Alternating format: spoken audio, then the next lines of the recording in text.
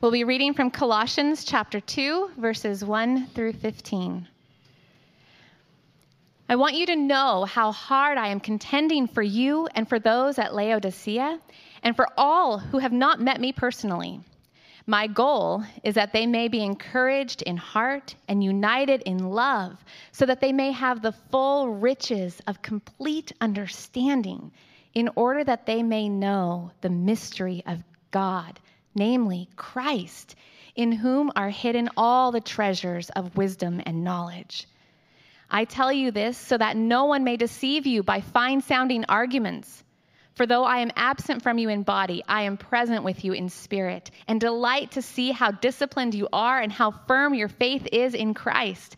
So then, just as you received Christ Jesus as Lord, continue to live your lives in him, rooted and built up in him, strengthened in the faith as you were taught, and overflowing with thankfulness. See to it that no one takes you captive through hollow and deceptive philosophy, which depends on human tradition and the elemental spiritual forces of this world, rather than on Christ.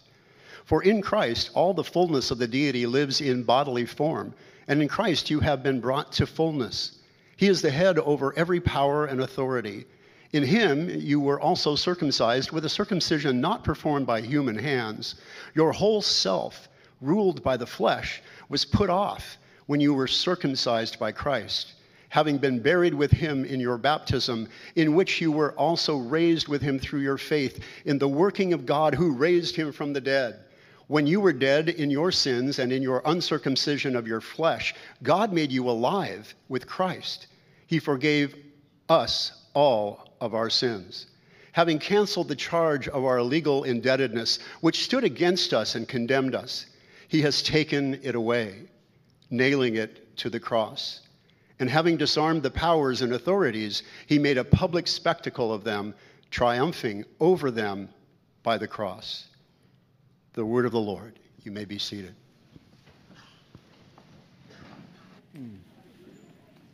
Well done. Thank you. Good morning and happy Mother's Day. Let's give a hand to our moms.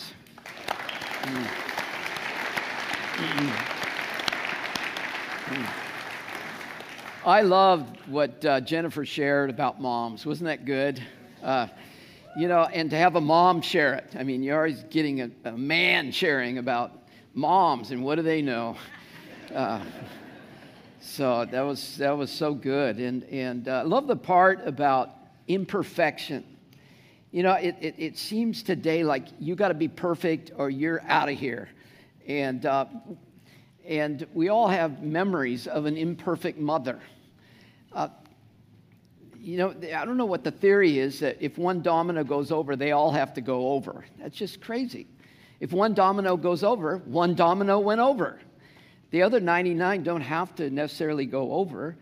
And just to celebrate our moms and for moms that are present here, to take the pressure off. You don't have to be perfect, moms. We're all growing up. Aren't you glad? There's enough grace here, right? So we do thank you for your role in all of our lives. Well, today is a message that if you were going to gobble this passage of Scripture that you just heard, you would have to be like one of those snakes that unhooks its jaw to swallow the pig. You know, it's a mouthful. And I read this and I thought, really? Can I teach this whole thing on Mother's Day? This is a crazy, powerful, deep, rich message. But I think there's a way for us to move quickly through it, for us to understand it, and then for you to circle back around later. And I think it does apply to Mother's Day, because Paul here at the beginning is really kind of behaving like a mom. He's aware that his readers are being challenged by some other philosophies, some other thoughts that are coming in, and we'll get more into that next week. But he's trying to prepare them. So what he's going to do is share his heart, like a mother's heart, and then he's going to let them know that yeah, this is happening, but I'm going to take you deeper into the truth so that you can know the counterfeit when it comes. I'm not certain of this, but I'm told that people who are trained to discover counterfeit bills and all of that are trained to learn what a real bill looks like. They don't spend all their time looking at counterfeits. They spend their time looking at the real thing. So, and I had a seminary professor that said the same thing, that we don't need to be teaching from the pulpit about everything that's wrong with the world. I think we already are scared spitless, of what's going on in the world. But I came to this sacred place to find out what's right. And so Paul's going to take us in that direction. And so we read in verse 1 of chapter 2, I want you to know how hard I am contending for you and for those at Laodicea, for all who I have not yet met personally. So Paul has not literally been to this church yet, Colossae. And if you'll remember from a couple of weeks ago, I showed you where Colossae was. It's about 150 miles from the coast, the western coast of Turkey. And Turkey at this time, just for your history information, there is no Islam at all. There are no Turks at all. The Turks are way over in Eurasia, and they didn't come down into Turkey till around 800 AD. So this area has all been civilized largely by Greeks who have gone into this area. Little tidbit, I love tidbits. For those of you that are Irish, there was a Celtic group that also came down into here and didn't go west, but they settled down in this center area. And the book of Galatians, Gal, was written to that area group. Now, don't you feel better? So, Colossae is just about 9 miles away from Laodicea. And Laodicea is one of the 7 churches that Jesus addresses in the book of Revelation. And you can see the cities from each other.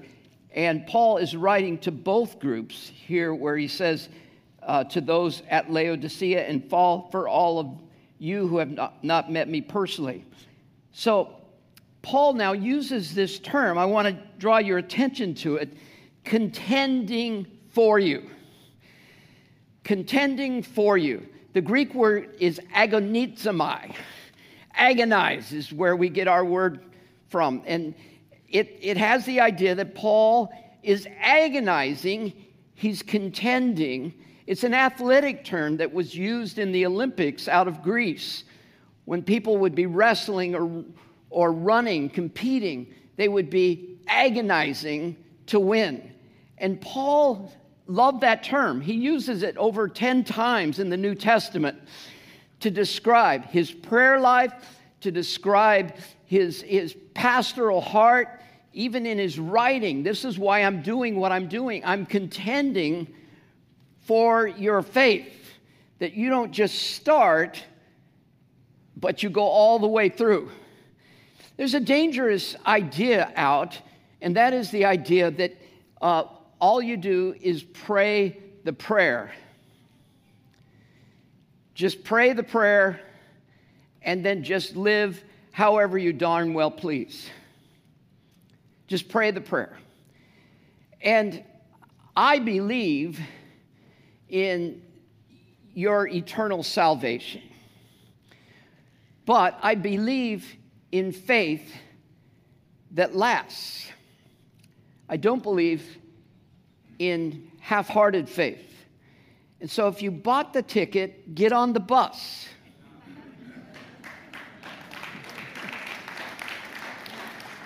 There is no point in standing in the bus station waving your tickets. Get on the bus, meaning if you believe in Jesus, believe with your life. Follow him. That's what faith does. It's not lip service, and it's certainly not perfection. We're all imperfect people on the bus. In fact, I've seen a few shootouts on the bus. So Paul is contending, and he's contending like a mom. Moms, you contend, don't you? The reason I like that term is oftentimes people think that grace, that Jesus loves me with undeserved love and favor that I didn't deserve. I did nothing to earn his love, right? That's what grace is. People think that creates passivity. There's nothing I can do, just waiting for heaven. Grace doesn't create passivity. It creates tenacity because we are response able. We are able to respond. And when I see the grace of God for me, I want to chase after it. So Paul doesn't just kick back and say, well, I hope they're going to get to heaven. He's contending for them with a mother's heart. He uses the term in chapter 1, verse 29, just the preceding verse, where he says, to this end I strenuously contend with all energy. Some of you are familiar with the famous verse in 2 Timothy 4:7. I have fought the good fight. That's the word, agonizomai. I've finished the race. And even at the end of Colossians, this very book, in chapter 4, he speaks of a man named Epaphras who was carrying this very letter back to the Colossians. And he says, he is always wrestling, contending for you in prayer. And I think that's what we do. We don't just pray it once, pray it again. Pray it again. Did you get the answer yet? Pray it again. Pray it again. It's a way of life. So it's not passive at all. My mom was that way. She was a contender.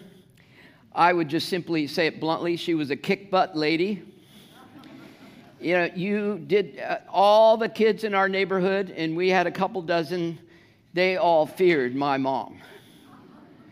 Now, she was the most gracious of all the moms, but you had no question of whether she was in charge or not. I remember one time there was a little boy named Petey. Now, Peter, bless his heart, actually has come to faith, and we connected as adults. Phenomenal young man. But Petey was raised in a home which was rather, there were no rules in his home, and we all knew it. Get away with murder if you went into his house. And so Peter had just received from somebody a rubber knife.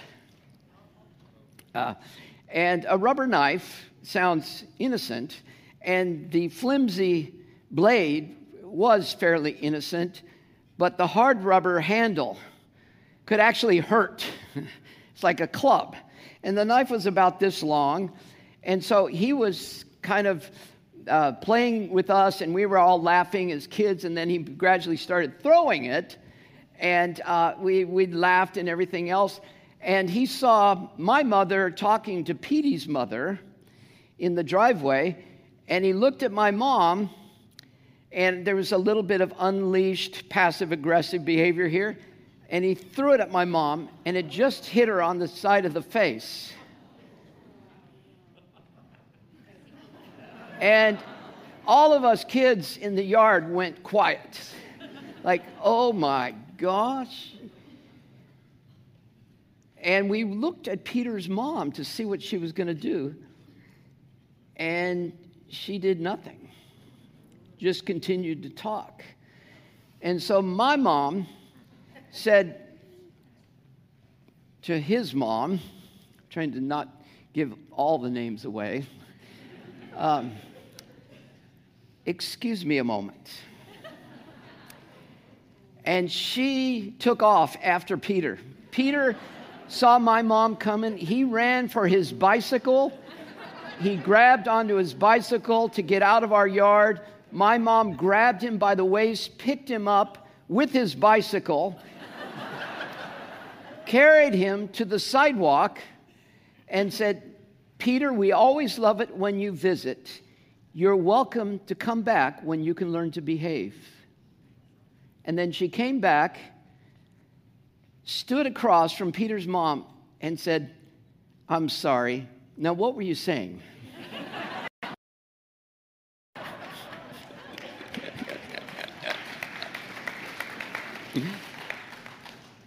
There was no violence, no name calling, but there was truth and love. And moms know how to do that. Moms know how to put their arm around your shoulder. And my mom did that. She said, I love you, Mark. I love you. And she knew how to put her finger in my chest. Love and truth. Without truth, love is a marshmallow. And without love, truth can be a club. But the two together, and you see that in Paul's writing. Now, what's he going to say to him? He says three things right off the bat. He says, I want to encourage you, I want you to be united, and I want you to grow.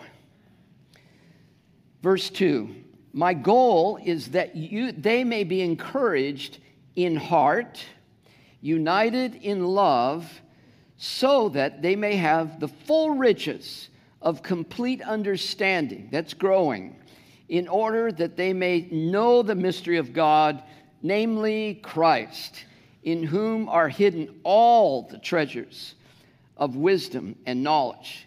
So first of all, I want them to be encouraged. The word here for encouraged, I think, could be better translated. It has the nuance of being strengthened. Oftentimes in our culture, encouragement means just believe and do whatever you want, honey. They're there. Paul is trying to strengthen them in truth, in where they need to be going. And so he says, I want you to be strengthened in your heart. And a clarification here from our culture to his culture. In our culture, heart is where the emotions are. You might say to your boss, I'm sorry I wasn't at work on time, but in my heart I was there. And you know, you play the heart card, and it's like, whoa, don't argue with the heart card, you know. But in Hebrew thought, the heart is not emotions. The heart is the will. It's what you decide. It's what you want. It's what you'll do. So he says, I want you to be strengthened in your heart, what you intend to do and to be. The second thing is I want you to be united in love.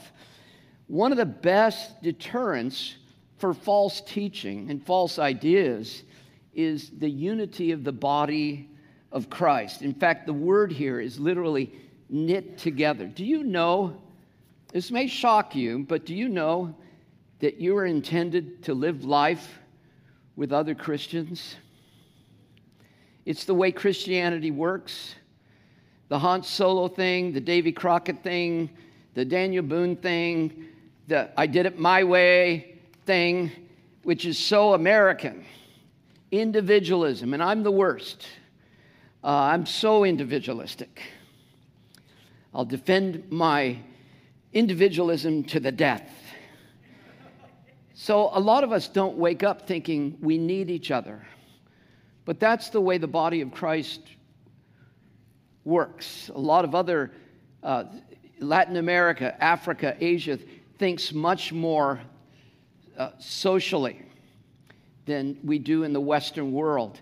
So Paul is correcting and he's saying we need to be knitted together in love.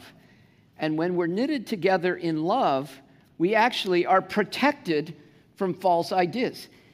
Think about what's happened over the last 2 years of pandemic. I mean, everybody has become so opinionated on everything. I mean, we know everything about everything. And we have an opinion about everything. And we've even heard people say, if your church isn't teaching this or your church isn't doing that, you need to find another church. And so people just have gone off. And I've checked it with other pastors around the country. And the joke is 20% of the people left for another church. 20% of those other people came to our church. And we don't know what happened to the other 20%. It's a joke, but it's true. But to me, it's the saddest thing that Christians would divide, because love is a truth. We can't become strong about one truth. This is what I think about masks. This is what I think about vaccines, or this is what I think about lockdowns. This way, we can't be strong on one truth and be weak on another truth. We have to figure out how to handle two truths together. We got to pat our heads and rub our stomachs at the same time. And so it is with all other doctrines that come in. We have to think about these in a way where we stay strong in love. And one of the arts that we've lost is listening to one another. This is what I think. What do you think? Whoa, kind of challenges me.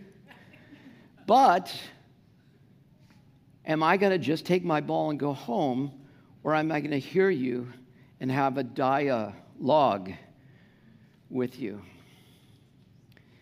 And I'm hoping in the next decade, the church becomes a better model of dialogue, where we say, regardless, these are the things that are central. These are the things that are not central to our faith, but we have different opinions, and these are the things that we believe about love, because everything has to be done in love. So Paul says, I want you to be united in love. And then the third thing, and this is the big kicker, is he says, so that you may have the full riches of complete understanding. Now, I went through this sentence over and over, not only in the English, but in the Greek, trying to diagram it and put it together and say, whoa, whoa, whoa, Paul, this is a run-on sentence. What are you saying here?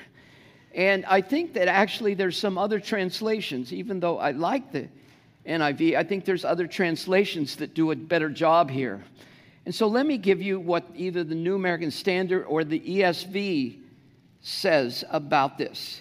Instead of saying, so that you may have the full riches of complete understanding, it says to reach all the riches of full assurance of understanding. And I said, really? Is that in the Greek? Full assurance? Because that's not what the NIV says. It just says complete understanding. And I read it. I said, oh my gosh, the word is right there. Full assurance.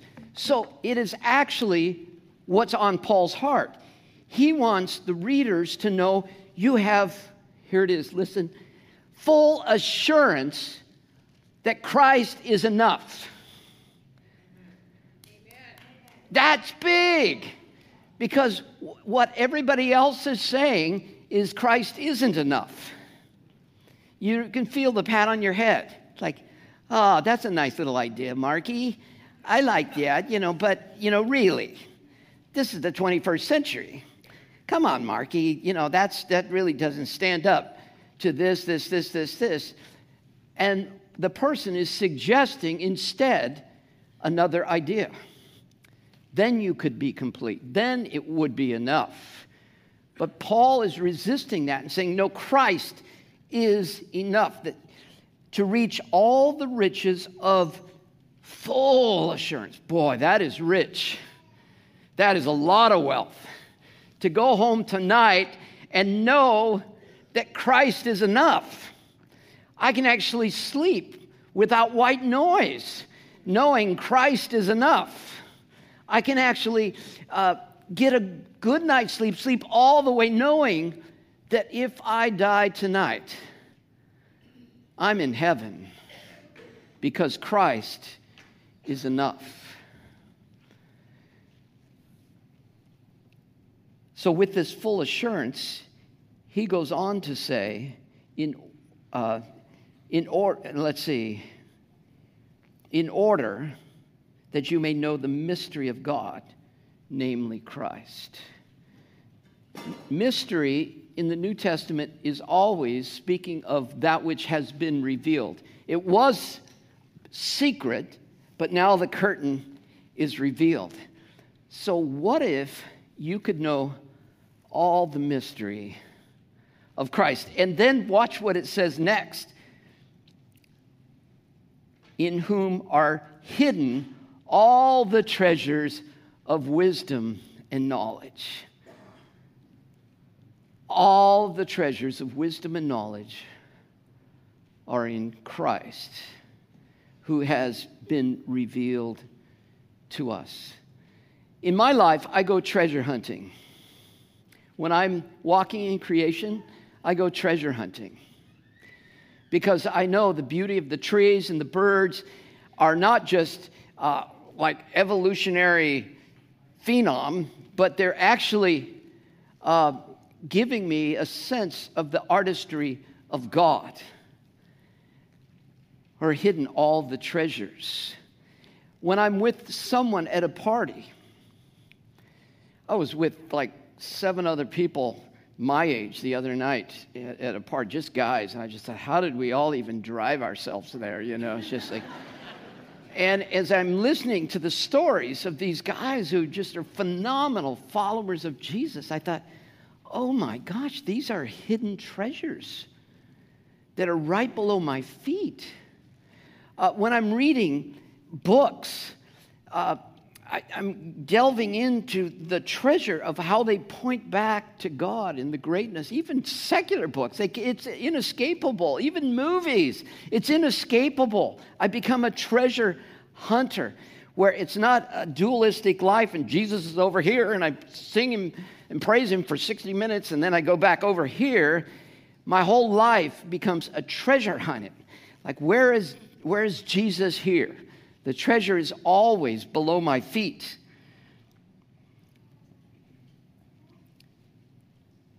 I tell you this, Paul says in verse 4, so that you may know that no one may deceive you by fine sounding arguments. Now, don't you love what he just said? I told you all this, giving you the real so that you're not deceived by the counterfeit.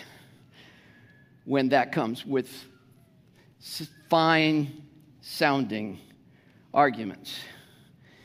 Did you know both Barna Survey Group and USA Today Survey Group came up with the same data that 75% of Gen Z will fall away from the church?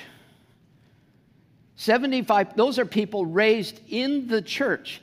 And the reason is because they don't feel that their knowledge of God stands up to intellectual skepticism.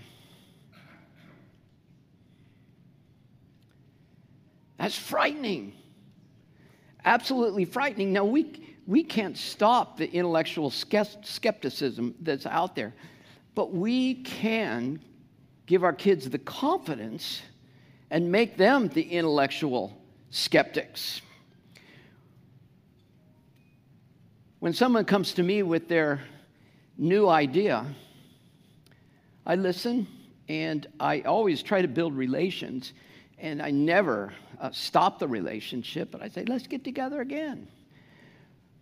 But I've learned to say, I doubt that. It's exactly what they do to me.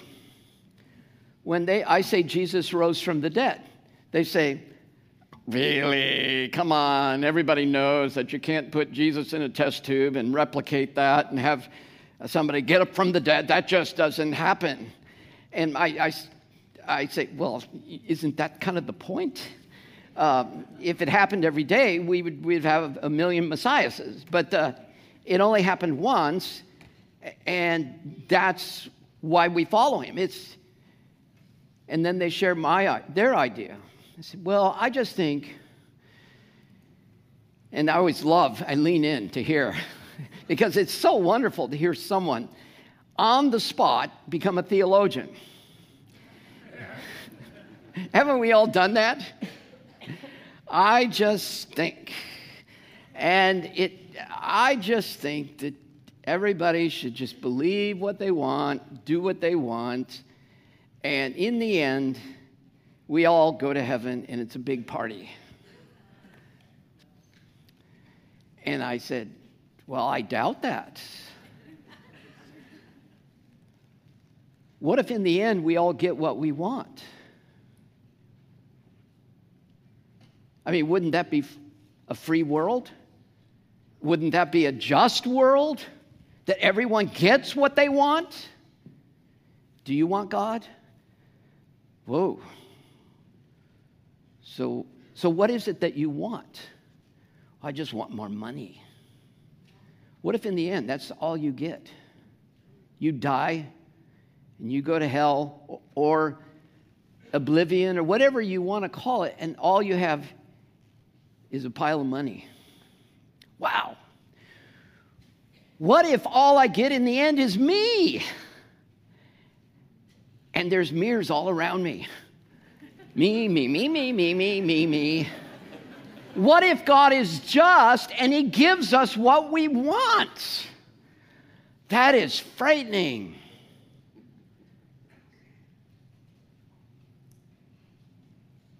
Part of growing spiritually, I think, is the exercise of good, better, best. Through all of these different, well, that's kind of a good idea, but is there a better idea? And is there a best idea? And that was my journey as a teenager, all the way through 18, of just checking out philosophies and religions, saying, well, that's good, but what about this? But what about, for me to be the intellectual skeptic on the world rather than feeling intimidated that somehow someone has thought more than I have. So he wants us to be strengthened, and then he closes this section with saying, for though I am absent with you from the body, I am present with you in spirit, and I delight to see how disciplined you are and firm in your faith in Christ. Paul saying, I'm with you in spirit is a wonderful idea. He's really saying, my prayers are with you, though I've never been with you. And I can't be with you now, but my prayers are affecting you. I am present with you. Moms, you know that, right? As your kids grow, you can't be with them every moment, everywhere, every day, and it's kind of frightening. But moms, you can be with them all the time through your prayers, agonizing, praying for them. So now, Paul moves on, and I need to move on quickly. I don't know what you're having, but I'm having Cardiff crack for lunch. By the way, that's tri-tip and chocolate pecan pie, and that Jan bakes with JoJo's ice cream. So I do need to move on here.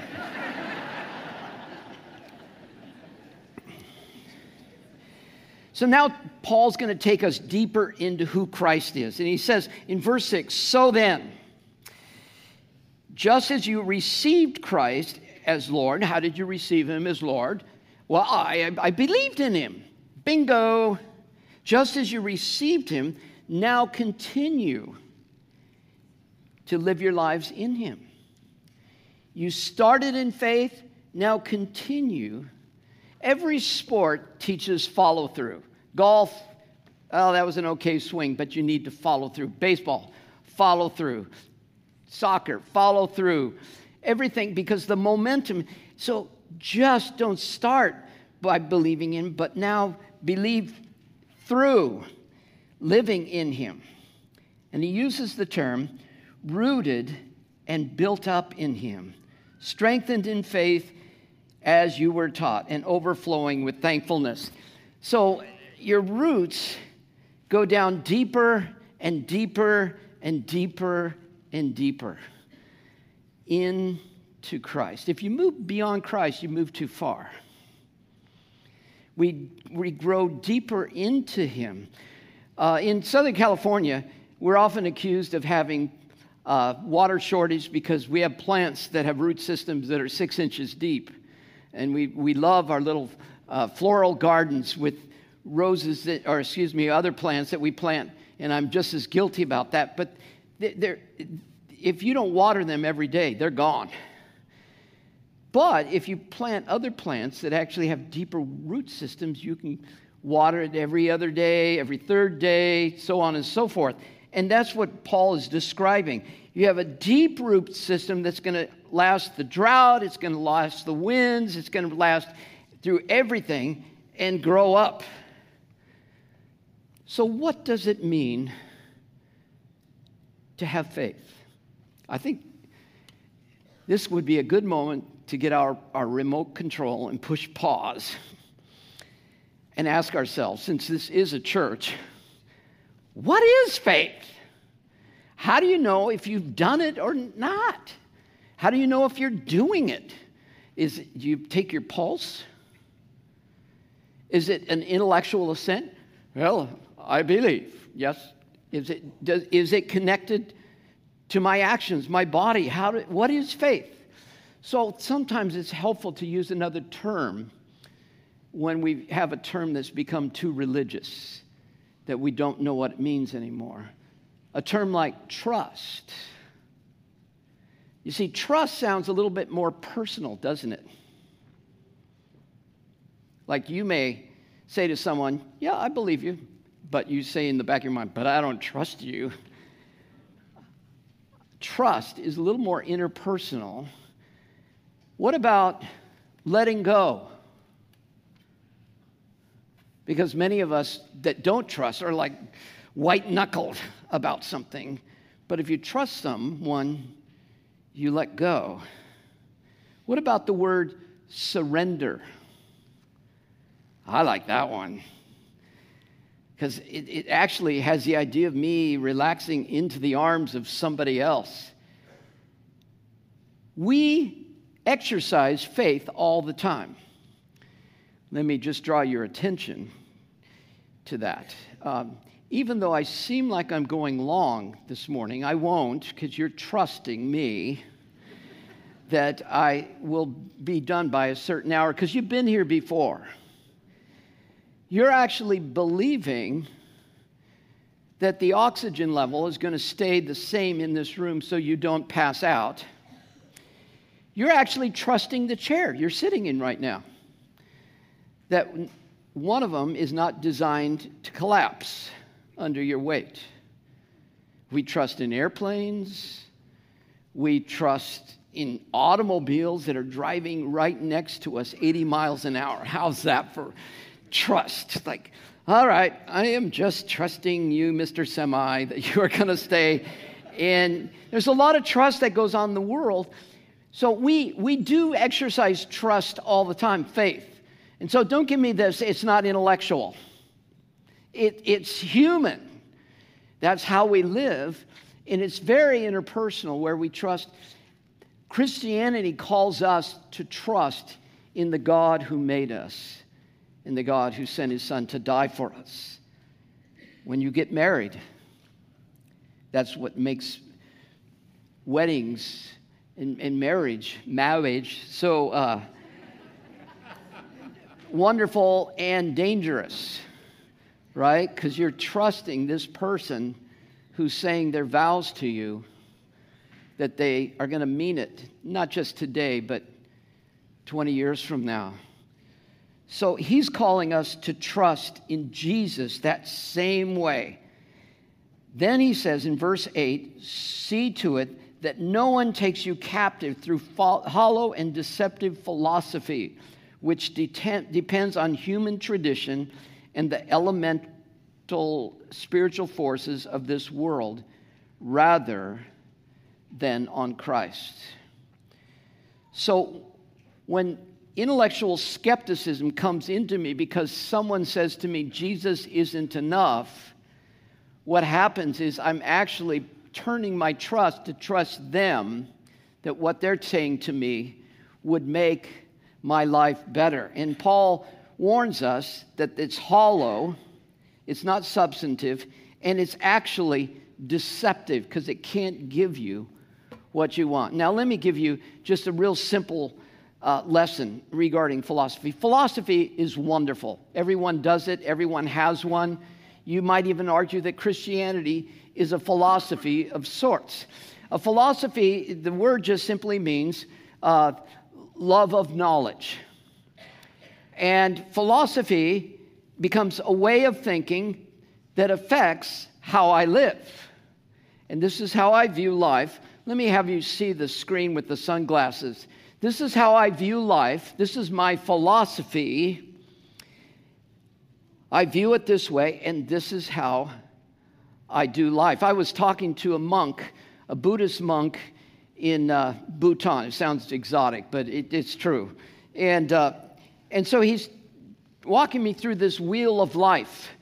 And he points out this turtle, ocean turtle, sea turtle that is coming up to the surface. And I said, what is this saying? And he says, well, this is actually saying that the chance of going to nirvana in one life is the same as this sea turtle coming to the surface. And there's an inner tube right there. And his head happens to pop up through the inner tube. Well, having a background in statistics, I said, whoa. I said, how comfortable are you with that? And he says, not real. That's why I'm a tour guide. And I said, wow. I walked away thinking, whoa. And how many of us are doing that? I just kind of think that, so forth. So Paul says it's hollow, it's deceptive. Now, what was going on, and we'll read about it next week, is that Jews were following Paul who believed that Jesus was the Messiah, but they said, it's not enough. You got to keep the Sabbath, you got to keep the dietary laws, and you got to keep the festivals, the three major festivals. And so the question is Jesus enough or not? And some of you have what I would call more legalistic, works-oriented backgrounds. It's Christ plus, you got to yada, yada, yada, yada, yada, right? Then on the other hand, the Gnostics, the Greeks were teaching, I don't know, God becoming man, how does that happen? Really? That can't happen. We can't put our trust in this great event. There's got to be other emissaries that we put our trust in, like angels and saints and different things that we got to pray to in order to appease God. And you see how that's played out in society over the last 2,000 years. And Paul is going to argue. He says, Christ is enough. And when I do this, thinking I'm just going to diversify to cover my odds. You know how your financial planner says you need to diversify and have a broader portfolio. So we say, I'm going to have Jesus, but then I'm also going to do this, and I'm also going to believe this. What you've actually done is taken your faith from Jesus and spread it out. You can't do that. It is, the reformers were right. It is Christ alone. I can hear the hymn in my mind. And that is where we go deeper and deeper and deeper. Paul is protecting you in your thinking. Our society is saying that Christ is not enough. You need to think this. Christ is not enough. You need to deconstruct. Christ is not enough. You need to build it around this. Christ is not enough. And Paul is bringing us back to this. My mom, bless her heart, she warned us kids, not about heretics, but she warned us about the candy man. She said, if you ever meet the candy man, he is someone that wants to kidnap you and do bad things to you. Do not take candy from... Oh, you had the same mom. Do not take candy from strangers. Now, what do you do as a kid? It's like, yeah, Mom, like a stranger's going to come up and, open up his coat and check out all the candy I got, So we did the same thing that all you did, like, whatever. And so one day, we rode our bikes over to Montgomery Wards. Remember that back in the last century? We called it Monkey Wards. And we bought some candy at another store there called Save-Ons.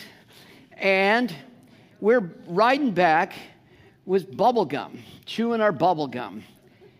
And this maroon Cadillac that was like 10 years old comes pulling up through the parking lot and parks parallel to us. And the guy rolls down his window. Remember that? Rolling down a window.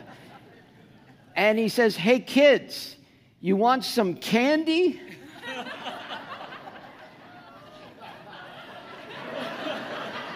We froze.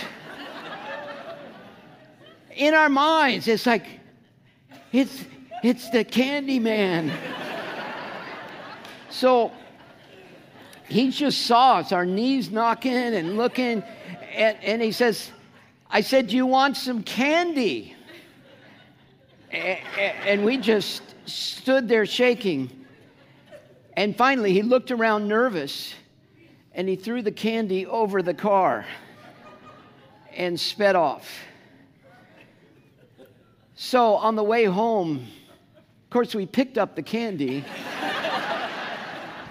And on the way home, my brother and sister, Kurt and Dee, they said, "Don't eat it. It came from the candy man." I said, "I'm eating it. It's wrapped." So we got home and we told our mom about the candy man. And she was just like I had just told her Hitler was, because she knew this is dangerous. There are things floating through the air, thoughts floating through you, that people saying, just believe whatever you feel, whatever you do, whatever you're feeling. It's a crazy world out there. There is a candy man. And my mom said, "Did you eat the candy?" Kurt and Dee shook their heads, and then they looked to me. And I said, "Yeah." And she said, "Never even eat the candy from the candy man." She washed my mouth out with soap. And I can still taste the Dial soap in my teeth today. She ground it in there. So why? Why should we have absolute trust in Christ? Paul says in verse 9, because in Christ all the fullness of the deity lives in bodily form. Wow!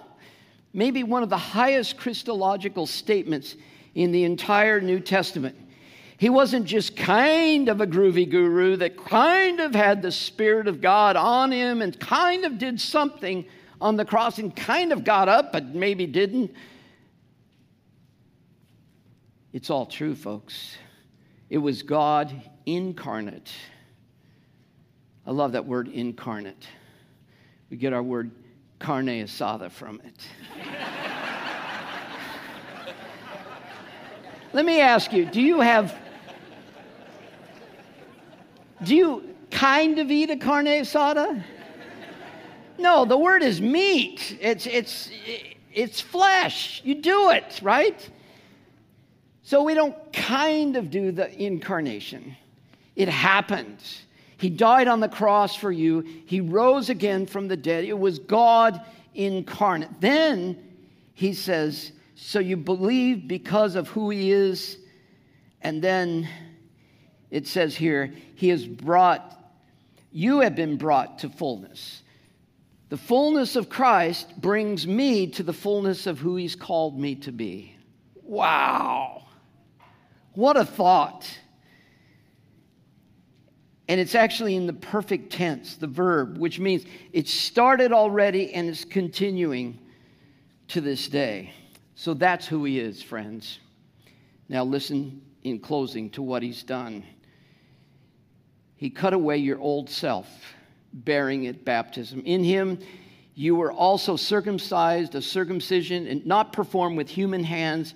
Your whole self, ruled by the flesh, was put off when you were circumcised, which is referring to baptism, having been buried with him in baptism. So the picture of Christ going into the tomb is the old you. We just baptized 83 people in the Pacific Ocean on Easter Sunday. And I tell people, okay, I'm going to take you down. That's a symbol of you being buried with Christ. And when you come up, it's a symbol of you becoming the new you, raised with Christ. I had one guy say, hold me down a long time, Pastor.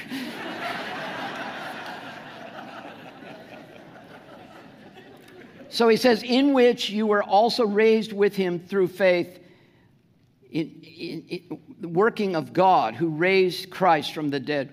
When you were dead in your sins, in the uncircumcision of the flesh, God made you alive in Christ. He forgave us of our sins. Amen? He forgave us of all our sins, having canceled the charge of our legal indebtedness, which stood against us and condemned us. He has taken it away, nailing it to the cross. And having disarmed the powers and authorities, he made a public spectacle, triumphing over them by the cross. This term, triumphing, is an actual term that everyone in the New Testament era understood. If you look at the screen, you'll see the Arch of Triumph in Rome, which is the Arch of Titus. Titus, the emperor, when he conquered Jerusalem, he had this built. This is 2,000 years old, and he rides in a chariot coming back from war, or his general does, with 4 horses. It's got to be 4 horses. Show the next, not that one, the next one. It's got to be 4 horses in the chariot. And that's what, you see these arches all throughout Europe. It's a symbol that we won. We won. There's even one of these arches in Moscow.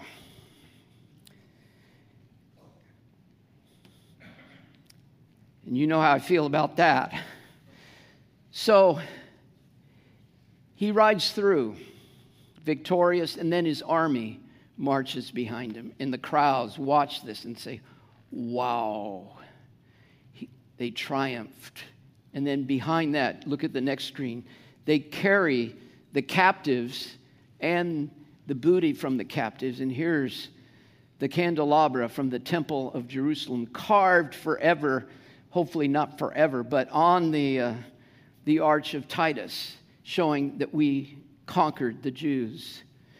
Paul uses that to say, this is what Jesus did for you. And he ends by saying, triumphing over them by the cross. So the reader is to picture Jesus riding in the chariot. And you and I, as the marching army behind him, and the devil captive. And that has happened on the cross. And that is gradually God is doing his work. So what a great picture. So I want to close with this idea, you guys. Now that you know the truth, it's time to go treasure hunting. Go deeper into who Christ is and deeper into Christ, what Christ has done for you. Amen? Amen. Let's stand. Father, thank you this day for your truth, for your word. Thank you for our moms and what we're about to celebrate. But thank you especially for Christ and the rich salvation that we have in him. In Jesus' name. Amen. I want us to just sing this chorus together. As we sang it earlier, just the chorus itself, it just impacted me so much.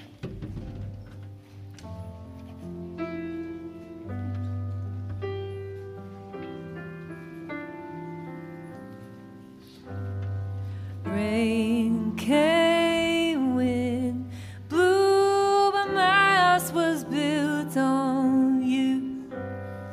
I'm safe with you. I'm gonna make it through. Rain came, wind blew, but my house was built on you. I'm safe with you. I'm gonna make it through. I'm gonna make it through. 'Cause I'm standing strong on you. I'm gonna make it through. 'Cause my house was built on you. God bless you, moms. You're very special to all of us. I know this has been a crazy week with the talk about laws changing regarding abortion, and now our country's, everybody's running around with their hair on fire again.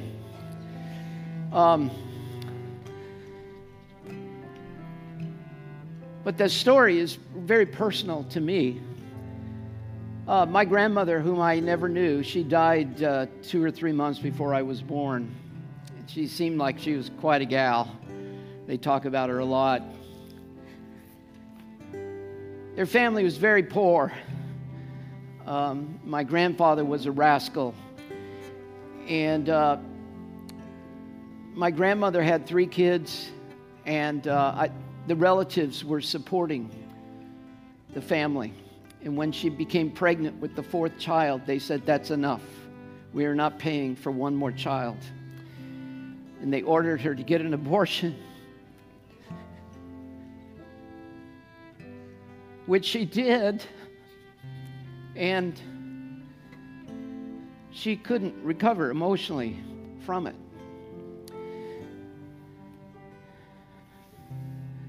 Finally, after a couple of years, the doctor said, "You know, I think your only way out is to have another baby."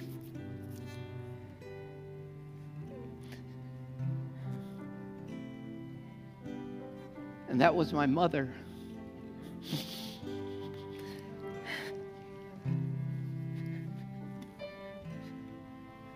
So, I'm one of those guys that, you know, of course, I want people to live. I want babies, I want old people to live. It's just the way it was intended.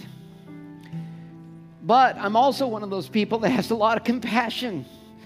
And there are people here who have had abortions.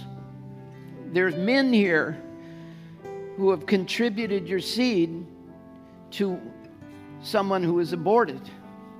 So no one, he who is without sin cast the first stone. So I have huge compassion, but I think in terms of should we let people live, I think we should.